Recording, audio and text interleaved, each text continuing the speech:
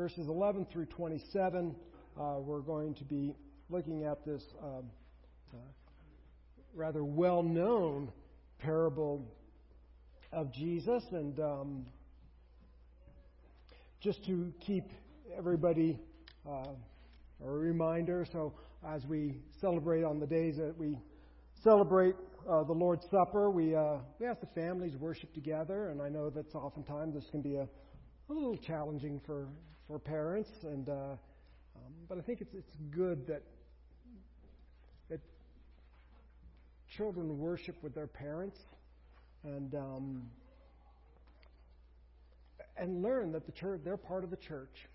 We just don't shuffle them off somewhere at all times, but they need to be part of the church. And so, anyways, what this means is if your kids get a little wiggly or vocal or anything like that, we will praise the Lord for wiggly and vocal kids. So we are grateful that we have wiggly and vocal children in our midst. So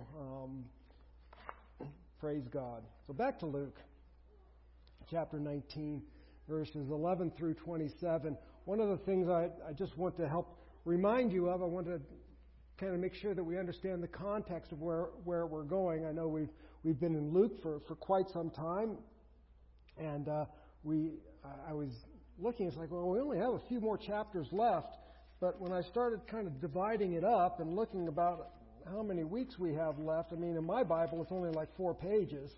But when I started dividing it up and seeing how we might break up this last section, it's like, well, gosh, we've got another 6 months or so to get through this. And so, but that's okay. You know, we've got time, right? What are we going to do? We're going to study God's Word every Sunday anyway, so it can be Luke or it can be something else. But when we're done, we'll go somewhere else and be there as long as the Lord will have us there. So I'm in no hurry to finish, but I'm also in no hurry to belabor it either. Just we'll go through God's Word. So the context here is that Jesus has been, really since chapter 9, we're in 19, for the past 10 chapters, Jesus has been traveling to Jerusalem.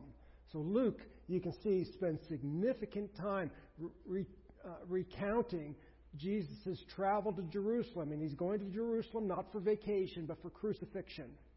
He's going there to offer himself up as the Lamb that was slain from before the foundation of the world. He is offering himself. He's going there to offer himself as the sacrifice for our sins. And so he's on his way. And of course, as he's traveling, he's teaching his disciples about discipleship, what it means. Because remember, he's going to die and he's going to go away. He's going to raise on the third day, and then he's going to go away. He's going to ascend into heaven, and he's going to leave the disciples there to carry on his mission. So he's teaching them about the mission that they're going to have to carry on. And so today we're going to continue to learn a little bit about what it means to be a follower of Christ, especially what it means to be a follower of Christ in the interim between his ascension and his return. So that's where we're going. There's a little bit of a conflation there between both context and overview. But Jesus, we saw last week, healed a blind man, or not last week, a couple weeks ago, healed a blind man. He also, last week, we saw him forgive this tax collector. And so all of these things are leading or bringing Christ to Jerusalem. Next week we'll see the triumphal entry. We'll see him weeping over Jerusalem, cleansing the temple as he begins what we call the Passion Week, his last week on earth. So that's kind of where we've been.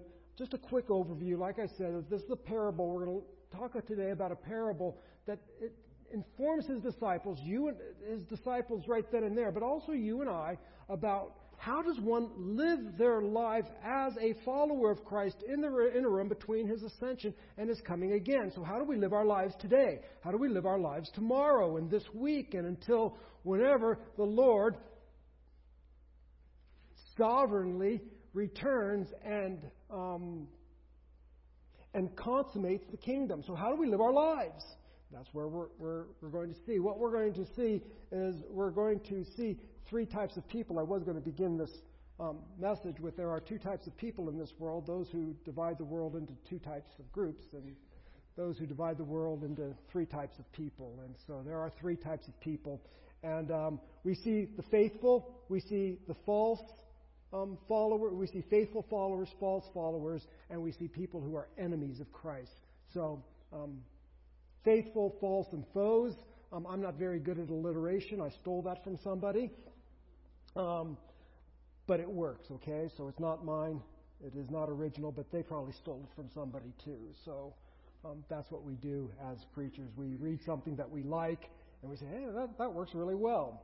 So we're going to see three types of people, faithful, false, and foes. Now, so let's go ahead. Let's read our text today, and then we'll proceed to see what God would speak to us through His gracious word. So listen to the word of the Lord. As they heard these things, He proceeded to tell a parable because He was near Jerusalem, and because they supposed that the kingdom of God was to appear immediately. He said, therefore, a nobleman went into a far country to receive for himself a kingdom, and then return. Calling 10 of his servants, he gave them 10 minas, and said to them, engage in business until I come. But his citizens hated him, and sent a delegation after him, saying, we do not want this man to reign over us. When he returned, having received the kingdom, he ordered these servants to whom he had given the money to be called to him, that he might know what they had gained by doing business. The first came before him, saying, Lord, your mina has made 10 more. And he said to him, well done, good servant. Because you have been faithful in very little, you shall have authority over 10 cities. And the second came, saying, Lord, your mina has made 5 minas. And he said to him, and you are to be over 5 cities. And then another came, saying, Lord, here is your mina, which I kept laid away in a handkerchief. For I was afraid of you, because you are a severe man. You take what you did not deposit, and you reap what you did not sow. He said to him, I will condemn you with your own words, you wicked servant. You knew that I was a severe man, taking what I did not deposit and reaping what I did not sow. Why then did you not put my money in the bank? And at my coming I might have collected it with interest. And he said to those who stood by, take the mina from him and give it to the one who has 10 minas. And they said to him, Lord, he has 10 minas. I tell you that to everyone who has, more will be given. But from the one who has not, even what he has will be taken away. But as for these enemies of mine, who did not want me to reign over them, bring them here and slaughter them before me. And this ends the reading of God's inerrant and holy word. We should make sure that we understand the setting here. Jesus is on the road to Jerusalem. He's been passing through Jericho. Jericho is about 17, 18 miles downhill from Jerusalem, so he's on his way there. It says he's on. So after they heard these things, so he's in Jericho. He's been passing through Jericho. He's a few miles away. A good 6-hour walk to Jerusalem, 6-7-hour walk to Jerusalem. And after they heard these things, so we always ask ourselves, well, what things? Whenever you read these things in the Bible, the next question should always be, what things? Right? So, just a little Bible study tip there. So, after these things, then our mind goes to what things? Well, the things that he's been talking about, obviously. He's been using kingdom language. He's been talking about the coming of the kingdom. He's been talking about the establishment of the kingdom. But he has also been healing people and forgiving them of their sins. These are very messianic actions. These are things that people thought that or understood the Messiah to do, especially healing a blind man. Healing a blind man was a messianic act, an act that the Messiah, when Messiah comes, these are the things that he's going to do. He's going to establish a kingdom, and Jesus has been talking about a kingdom, and he's healing blind men, and he's forgiving people of their sins, and they're seeing the change of hearts in hard men like Zacchaeus. And so after these things, he begins to tell them a parable. Why? Tells us. Because he was near to Jerusalem, and because they supposed that the kingdom of God was to appear immediately. So here's the reason why this. So we need to understand, why is this parable told? It's told because he's near Jerusalem. He's going to offer himself up. He's near Jerusalem. They're thinking that the kingdom is to appear immediately. So when he enters in Jerusalem, he's going to kick all the bums out. And he's going to establish his kingdom, and he is going to reign on earth So he's going to tell them a parable because he's near to Jerusalem, and these people have a completely wrong idea about who he is. He's going to tell them a little bit about this. He wants to correct that idea. He wants to correct that false idea that he is going to establish his kingdom in its fullness upon arrival in Jerusalem. And you have to understand this was a really difficult concept for his disciples, even after his resurrection. Remember in Acts, is it at this time that you're going to establish your kingdom? Even in Acts, they're still thinking, well, maybe now you're going to set up your kingdom on earth. And then he tells them, no, it's not for you to know the times or the seasons, but your job is to preach the gospel. There's a great message there. It is not for us to know the times or the seasons. We are not to be too concerned about when Jesus decides to return to set up his kingdom. Our job is to proclaim the gospel. So, anyways, that's another sermon, or maybe a point later on in this sermon, or perhaps both. But how did I get off? So anyways, this is a difficult concept. So he's going to tell a parable to help his disciples and you and I understand how do we live our lives in the interim between his resurrection and his coming again. I trust and pray that this will give us some hope, some encouragement. I think it gave hope and encouragement to his disciples, because here's the thing, for a period of time Jesus will be absent. I don't think they saw that. That wasn't in their heads. That wasn't in their hearts. That wasn't in their thought process. That there's going to be a time where Messiah is going to show up and then he's going to go away. And then come back. That just wasn't in the game plan that they understood. So he's going to let them know that, listen, I'm going to die. I'm going to go away. But in the interim, this is how you are to live. And so during the time of his absence, you should note this. He's still king. And we are accountable to him. So Jesus does not become king when he returns. Jesus right now is king. He has received the kingdom. The kingdom is his. He right now is king, and we are to live accountable to him. And that's what he's going to teach his disciples.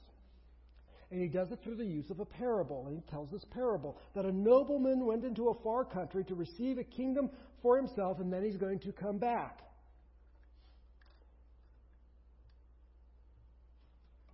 And he commissions some of his servants to do business while he's away. So there's a nobleman. He's going to go into a far country. He's going to get a kingdom. Until he comes, he's going to come back. But until then, I'm going to commission some of my people, some of my servants. I'm going to commission them to do business in my name until I come back. That's the first thing. The second thing we should note is that there are people who do not like this king. They do not want him to be king. In fact, they hate this king. So two things. He's going away to a far country. This nobleman's going away to a far country. I want you, people, some of my servants, I want you to do business in my name until I come back. But understand this, there are also people who hate me. Now, we should note this is the backstory to this because this would have been very relevant to the people of Jericho. So the backstory is this. Way back, long before Jesus was born, there was a guy by the name of Herod the Great. And Herod the Great had to, before he became king over Judea, over what we would call Israel, before he became king, he had to go away to a far country to receive, I guess, the official declaration from the governing authorities that he would be king. So he goes and he goes to Mark Antony, and Mark Antony basically confers the kingship to Herod, and he's Herod the Great. I don't know how he got the great name, but maybe he gave it to himself, but anyways, he's Herod the Great. And he dies in 4 BC. All right. When he dies, he has 3 sons. And he gives his kingdom, he divides up his kingdom into 3 parts, and he gives them to his 3 sons. We're not going to worry about 2 of them. We're only going to consider 1 of them. So Herod dies. He's got 3 sons, and he says, divide my kingdom up into 3 parts, and it's going to be given to my son. And the one son that we're concerned with is a guy by the name of Archelaus.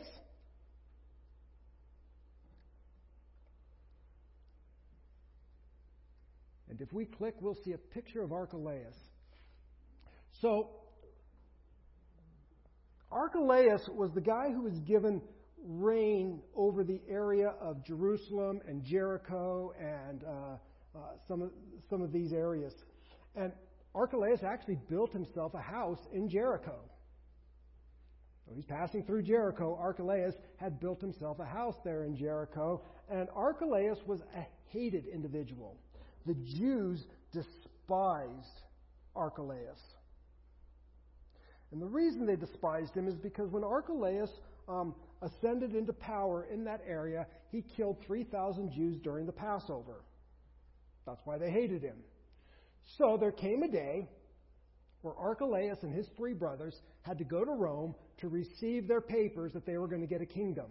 And so off they go, Archelaus and his 2 brothers, and they're going to Rome to speak to Caesar. And Caesar's going to give them, the official papers, the official documents, stamp it with the Roman seal, that you are the king over this area. The Jews did not want him to be king, and so they sent a delegation behind him, who would also speak to Caesar and say, we do not want this man to be king over us. So that's kind of the backstory, fills in a little detail. So when Jesus is telling us, a nobleman goes into a far country and he gives to his followers, he gives to his servants some resources to operate, but also notice this: there is a delegation that goes and follows him and says, we will not have this man rule over us. We do not want him to be king. That's the backstory. This becomes a brilliant story. Jesus takes the history of what's going on and he applies it to himself and to teach his disciples how we are to live. And so, a nobleman went into a far country to receive a kingdom and then return. And he called 10 of his servants and he gave them 10 minas. Basically, he gives them money. A mina was worth, 3 to 4 months' wages, so it's not a huge amount of money, but substantial.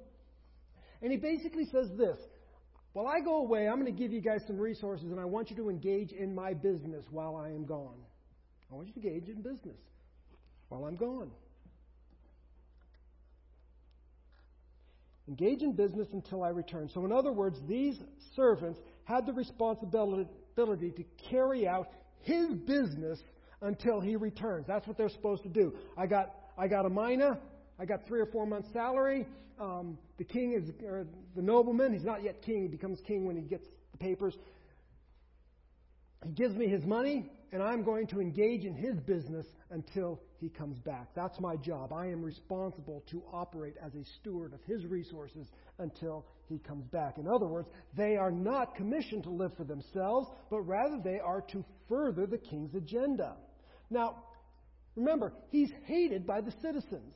This nobleman's hated by the citizens. They say, we do not want this man to rule over us. We're going to send a delegation to protest this guy ruling over us. So that's kind of the backstory. That's kind of the story of the parable. Let's try to put it all together. I know I've just thrown out a bunch of little pieces. Now let's see if we can put it all together and see if it makes a little more sense. First of all, citizens hate the king. First one, citizens hate the king. Number 2, servants are to engage in business. They are to engage in the king's business until he returns. A little background might be helpful here. Political instability we live in a really politically stable country. Even if you don't like the way things are, it's politically very stable. That was not the case in the first century. Kings kind of came and went. Rulers kind of came and went. Very politically unstable. But I want you, my servants, to engage in my business until I come back. There's no guarantee he's coming back. There's no guarantee in this political scenario that he's even going to get a kingship. So to engage in the king's business is to take a risk. It is to take a risk that he's actually going to come back with authority. Also, it is a risk because he's hated. So in other words, I am going to engage in business for the king, and I'm going to set up the king's business in a hostile environment. It's like this. So I am going to set up a shop. The king's flower shop, or the king's pet store, or the king's whatever. The King's Walmart. The King's Superstore. And it's got the name of the king on it. But the people hate the king. And in the political scenario, as the listeners are hearing this, there's no guarantee that this man is going to actually get his kingship, because Archelaus did not get a kingship. There's no guarantee that he's going to get this kingship. So here's the thing I want you to do. I want you to engage in my business until I come back. Folks, as disciples of Christ, first of all, we can be certain of his return. We also know that he is the king, but here's our point. We are to establish a Christian testimony. We are to engage in the king's business in the midst of hostility. That in the midst of those people who despise the king has no bearing on our responsibility and our privilege to operate the king's business. So we're to go set up the king's business. We're to do the king's business, despite the fact, in full recognition, that people don't like the king. So we represent the king in the midst of a hostile environment. Does that kind of make sense? So we are to live life not for ourselves, but for the king and for his kingdom. He has given resources that we might now go and operate and function on behalf of the king, for the good of the king, in the midst of people who don't like the king. That's what we're to do. That's the gist of this parable. And there's quite a delay. The king hasn't come back for quite some time. I don't know when he will. But I think this speaks to us the need for endurance. In other words, the Christian walk is not, to overuse a cliche, it's not a sprint, it's a marathon. The Christian life is one of long endurance. And so when we engage in the king's affairs, understand he may not come back tomorrow. His return we may not be alive before his coming. But we're to engage in his business. Take his resources. He's given us his resources, and now live in light of the king. So we are not to live our own lives for our own self, but for the king and his kingdom. And this is, I would argue, this is our joy. It is a joyful thing to do the king's business, because our reward will come from him. It will not come. It's not about our business. It's not about our doing things. So I hope you kind of get this idea of this of using the king's resources to establish the name of the king, to make the king glorious and well known, and to carry out his business. I am not saying, and I don't think any of you are taking it this way, but I'm not saying that you need to go open a retail store or something like that and call it the King's Pet Store or the King's Walmart or anything like that. You're to take the king's resources and use them for the purpose and for the glory of the king. That's the idea. So,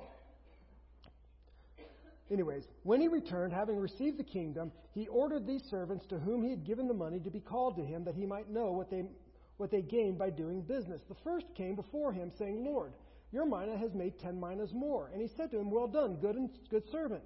Because you've been faithful in very little, you shall have authority over 10 cities. So the first servant comes, basically he returns, and now it's like, I want you to give an account. Open the books. Let's see what's going on. And the first servant, this is really, really telling. The first servant is, first of all, Lord. Lord. You are the king, and I am not. I am your humble servant, and you are my master, you are my king. This is really one of the first steps of the Christian faith, is recognizing that Jesus is king and we're not. So he gives him honor. And the first thing he does is give the king honor. And then I really think this is interesting. Lord, your mina. Your mina. You gave it to me, but it's not my mina. It belongs to you. Everything I have belongs to you. That mina is yours. And then the next interesting thing, look at this. Lord, your mina has made 10 minas more. Isn't that an interesting phrase? He does not say, Lord, I made 10 more minas with your mina. Your mina is the thing that produced. You gave me the mina, and it is the mina that did the production. It is your mina that produced fruit. The mina is a gift with inherent fruitfulness. Putting it to use is what's going to make it produce. How do you make the mina produce? Put it to use. It is not necessarily the great skill of the servant, but rather in his willingness to put to use the thing that the king has given him. So, Lord, your mina, everything we have belongs to God. There is nothing you have that is not God's. Nothing I have that doesn't belong to God. The gifts, the abilities, even the things that I don't have are things that God has not given to me. Everything that I have, everything that I am, whether it be a physical possession, whether it be an intellectual possession, whether it be whatever drive or anything that has been given to me by God, and as His servant, all that you have has been given to you by Him. It is His mina. Now use it and do business on His behalf. In other words, establish His kingdom. Make His name great. Let His name be seen as glorious. Let His name be holy and acceptable and seen as beautiful and wonderful in the midst of a hostile environment. Use what God has given you to glorify His name until He comes back. That's what I want you to do. Lord, look what your mina has done. It has produced. The response of the king is this. First of all, a commendation. Well done. Well done. Good job. And then notice this. Why the commendation? The reason for the commendation is this.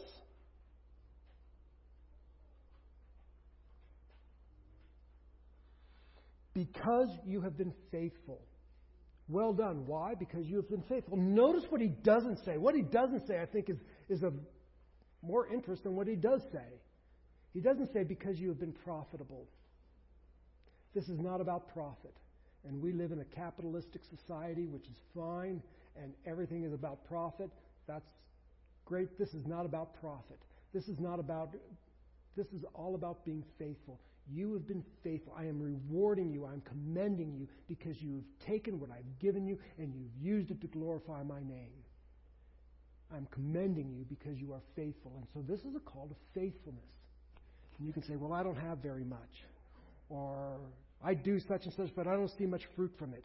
Be faithful in the things that God has given us. And the reward, faithfulness, now results in future responsibility. The idea of what happens in the eternal state, in the eternal kingdom, and how that works, I'll be honest with you, I wrestle with some of those ideas, but it does seem like we will have responsibilities and we will have jobs and tasks in the eternal kingdom. What it looks like, I don't really know. I can speculate and take a few stabs at. I'm certain that's not an area of expertise for me. I don't know if it's an area of expertise for anybody. I just know that in the eternal state, when we are living forever on a recreated, on a new heaven and a new earth, there seem to be some responsibilities. In fact, Paul talks about you'll judge angels. So he says, look, you've been profitable in this life. You've been faithful in this life. And so in the age to come, you will be given certain privileges. So that's the first servant. The second servant is very abbreviated. He said to him, the second came saying, Lord, your mina has made five minas. So your mina has made 5 more minas. It has done what it's supposed to do. It has borne fruit. I think when we use the gifts that God has given us, fruit will be born. That's just a natural result of the thing that God has given us. It will bear fruit. You will encourage another person. It will bless another person. They will be able to praise God in difficult circumstances. But the mina produces. And so it's very similar. There will be a future reward. Because of your present faithfulness, there is a future reward. And then we should note this third servant. And Jesus seems to focus on this third servant because he spends a lot of time with him. He gives very little time to the first and second servant, and then he gives a lot of time to this third servant, so we should probably consider the contrast here. This third servant basically says, Lord, I hid your money. I took your mina, I took the 3 to 4 months' wages that you gave me, and I put it in a handkerchief, and I hid it.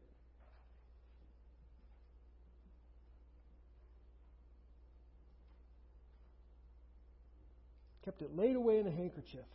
We should note a couple of things on this.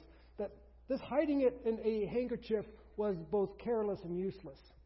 It was careless because in those days, if you wanted to hide money, you didn't just put it away in your house. It would be easy to rob. You buried it. So if you were going to keep it safe, you would at least bury it. He didn't even keep it safe. He was careless. And he was useless because there's nothing, just nothing. You gave me 3 to 4 months' wages, and I did not use it for any benefit of yours whatsoever. I just hid it away. Nobody touched it. Nobody saw it. Nobody even knew I had it. They're completely in the dark that I had your resources. Nobody even knew that I had resources for you. I did not honor you. I did not glorify you. There was no desire to honor the king. He was unwilling to take sides. Well, probably hedging his bets. Well, if I hide it, when he comes back, I'll give it back to him. But if he doesn't come back, well, then at least I won't be seen as a traitor to those who hate the king, and I'll be safe. Basically, this guy's lukewarm, trying to play both sides. Then he gives this reason. And the reason is this: Lord, here's your mina. Here's the reason. I was afraid of you. And I was afraid of you because you're a severe man. You take what you did not deposit and reap what you did not sow. In other words, the reason I didn't do anything with your resources that you generously gave to me is because you are a hard, severe, unjust person. There is no love. There is no interest in his cause. In fact, he doesn't even know the king. Here's the interesting thing. Lord, I took your mina and I put it aside in a handkerchief. I've done nothing with it, and it's your fault. You're a hard man. It's your fault. It's your problem. Boy, isn't this just like Adam? Isn't this just like us? It's somebody else's fault. It must be the king's fault. If you weren't such a hard, unjust, unfair, cruel person, I would have served you. So what does the king do? He says, I'm going to condemn you with your own words. If it's true that I'm as cruel as you say, first of all, his words condemn him in the sense that the king has proved not to be unjust or cruel. Because what happened when the other two servants showed an increase? Did he take it away from them? Did he slap them around? No, he gave them more. So right off the bat, he has a wrong impression of who the king is. So the king says, fine, I'll condemn you with your own words. Here's the thing. If I'm as cruel as you say, you would have at least sought to gain my favor in some way, wouldn't you? If I am such a mean, cruel, horrible individual, you would seek to be my ally and not my enemy. It makes no sense, if I'm as evil as you say I am, as cruel, that you would act in a way that would produce unjustness and unfairness in me. That doesn't make any sense. Your own words condemn you. This is like the person who says this: well, if God is the type of God who sends people to hell who don't believe in Him, I'm not going to believe in that type of God. Your own words condemn you. If God is the type of God who sends people to hell who do not, well, He doesn't send them, they're going there. He just lets them go their course, but does not rescue them from hell. If He is that type of God, wouldn't you want to be on His good side? If He is the ruler over all things and He has authority over your eternal destiny, wouldn't you seek to be His ally, His friend, and not His enemy? To say otherwise is condemning yourself. First of all, you have a wrong idea about who God is. But even if He is that way, you're an idiot. Sorry. You're a fool. Maybe that's nicer. Never know who you're going to offend these days. You're a foolish idiot for not seeking to ally yourself with Him. And maybe this hits home to me because that's how I was when I was an unbeliever. I didn't believe that there was a God who existed, but this was my thought. My thought was, if there is a God who I hear about, and if He is who He says He is, and if it's true that He could crush me like a bug, I would want to be on His side. I don't believe that God exists, so I'll live my life the way I want to live. But if He were to ever prove Himself that He really and truly did exist and live, and that's who He was, then I do not want to be His enemy. That just seems like it makes so much sense. That's just pragmatic. It's like, well, if He's the King of all, I want to be on His side. This is what He's saying. First of all, it's untrue. Your characterization of me is untrue, proven by the way I treated the previous two servants. But if it's true that that's the way I am, if that were to be true, your own words condemn you. You're acting in a idiotic, foolish way.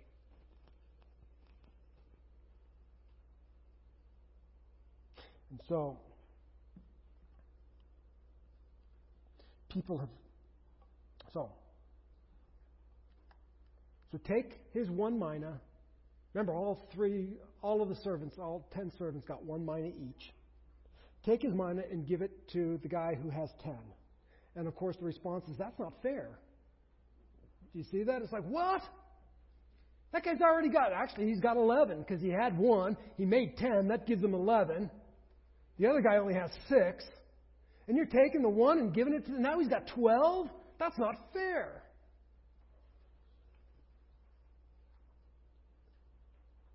Perhaps the best way to explain this is grace is abundant and grace is not fair. The servant was given more of what he did not earn. Grace is abundant. And God has given to us, everything that God has given us is that which we did not earn. And if He gives you more, it's not because you deserved it or earned it. Just be faithful with the things that God has given. So let me give you a kind of a summary of this, the second part we've been in. We see these 3 servants. 2 of them are genuine, 1 is false. People have, and I've wrestled with this and wondered, was this just a guy who was a Christian, was a follower, was a servant, but just acted unfaithfully, and that he will enter into the kingdom just without any reward? And I find difficulty with that. He's a false believer. He's one who has all the appearances of a faithful follower. And the reason being is because, number one, he obviously doesn't know the king. He calls him cruel. What servant, what Christian calls God cruel, unjust, and wicked? The second reason is because Christ calls him a wicked servant. Christ does not call any of his servants wicked servants. This man is a man who, by all appearances, looks as though he is a faithful follower. In other words, he is associated with Jesus superficially, but his true nature is revealed when his stewardship is evaluated. There are many who are associated with the king's community and have some responsibility, but do not love the king. They do not trust him.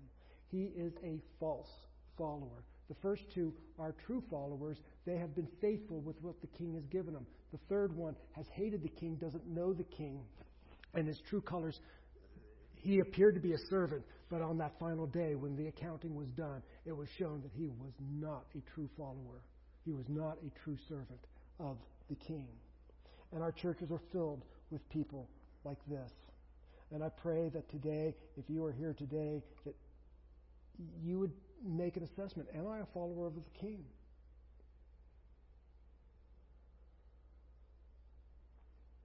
Is it my desire to be faithful to him? Do I know who he is?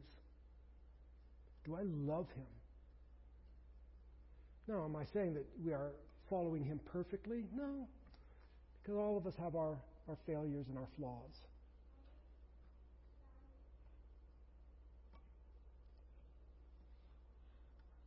But we're taking the things that God has given us and we are using them for His honor and His glory. In other words, I'm going to live my life not for myself, but I'm going to live my life for the King.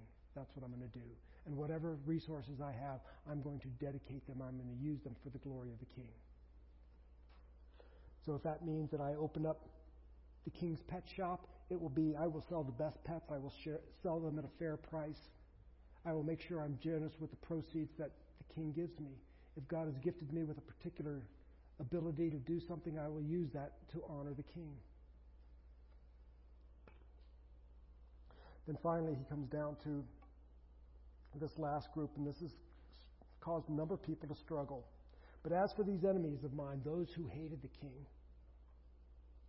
who did not want me to reign over them, bring them here and slaughter them before me.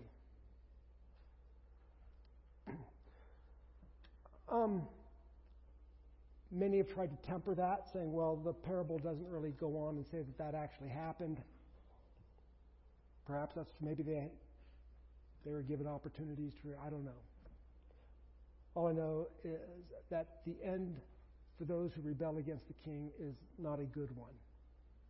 And if the parable, there's something that still needs to happen, I would just say to you, there's still time to repent. There's still time to call upon the name of the Lord. He has not returned yet. He has not returned for the world yet, and He has not returned for you personally yet. Remember, there's two things. The Lord's going to return for this world. But more likely than not, He's going to come for you before that. You will individually breathe your last breath and stand before Him. So right now we're all breathing. Hearts are still pumping, and we're still sentient and cognizant. So, given that fact, this would be the time, if you are an enemy of the King, that I would encourage you, the end isn't good. Whatever it isn't good. And I would call upon you to call upon the King who is generous and who is kind and who is merciful and whose grace is greater than whatever you think that you have done. And He is willing and ready and able to forgive you, adopt you into His family, and make you His own. And if He is the King who has authority to do what He says in verse 27, then I would suggest to you, you want to be on His side. You want to be His ally, not His enemy. So I am going to implore and urge you to consider these things and call upon His name. So I'll conclude with this. God, by grace, has given us what is necessary to fulfill His commands and honor Him until the return of Christ. God has entrusted you with His gifts. Some of you, we can just say maybe they're gifts of the Spirit. Maybe He's given you faith. Maybe He's given you encouragement. Maybe He's given you a variety of hospitality, a variety of gifts. Use them to glorify God until He comes back. Maybe God has given you great material resources. Be generous and use them to glorify the King, not just buy a whole bunch of toys. Use them to glorify and honor the King. Whatever God has given you, maybe He's given you patience. Whatever mina He has given you, use it to honor Him and glorify Him.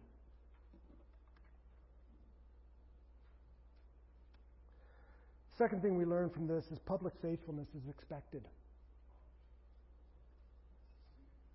Publicly faithful to the Lord. Third, humility is appropriate.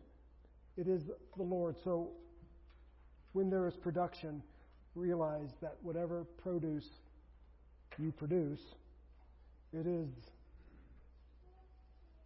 requires humility because everything you have came from the Lord. And I guess maybe our final question is this: which one of these are you? There are three types of people in this world: faithful followers, false followers, and foes. I guess we should ask, which one are you? Are you faithful? Are you false? Are you a foe? If you're anything but faithful, and you're assured of that, and you're assured of it not out of your own mind, but you look at God's Word and you see, what is a faithful person according to God's Word? Not what do I think, but what does God's Word say? Faithful, false, or a foe? If you're concerned that you're false or a foe, I would love to talk with you today, this afternoon, this week. Love to sit down, have a cup of coffee, and talk about how can we make sure we go from foe to faithful? Because all of us were foes. All of the faithful in here, if you count yourself as faithful, there was a time when you were a foe. You went from foe to faithful. It's not impossible if you're a foe, to go into the faithful category. And I'd love to sit down and talk with you about what it takes to go from foe to faithful. If you think you're false, I'd love to sit down and talk with you about, first of all, is that true? And second of all, what do we need to do? How do we set the course to become faithful, to produce the fruits that Christ has called us to? So with that, let's stand and we'll pray and sing our final song.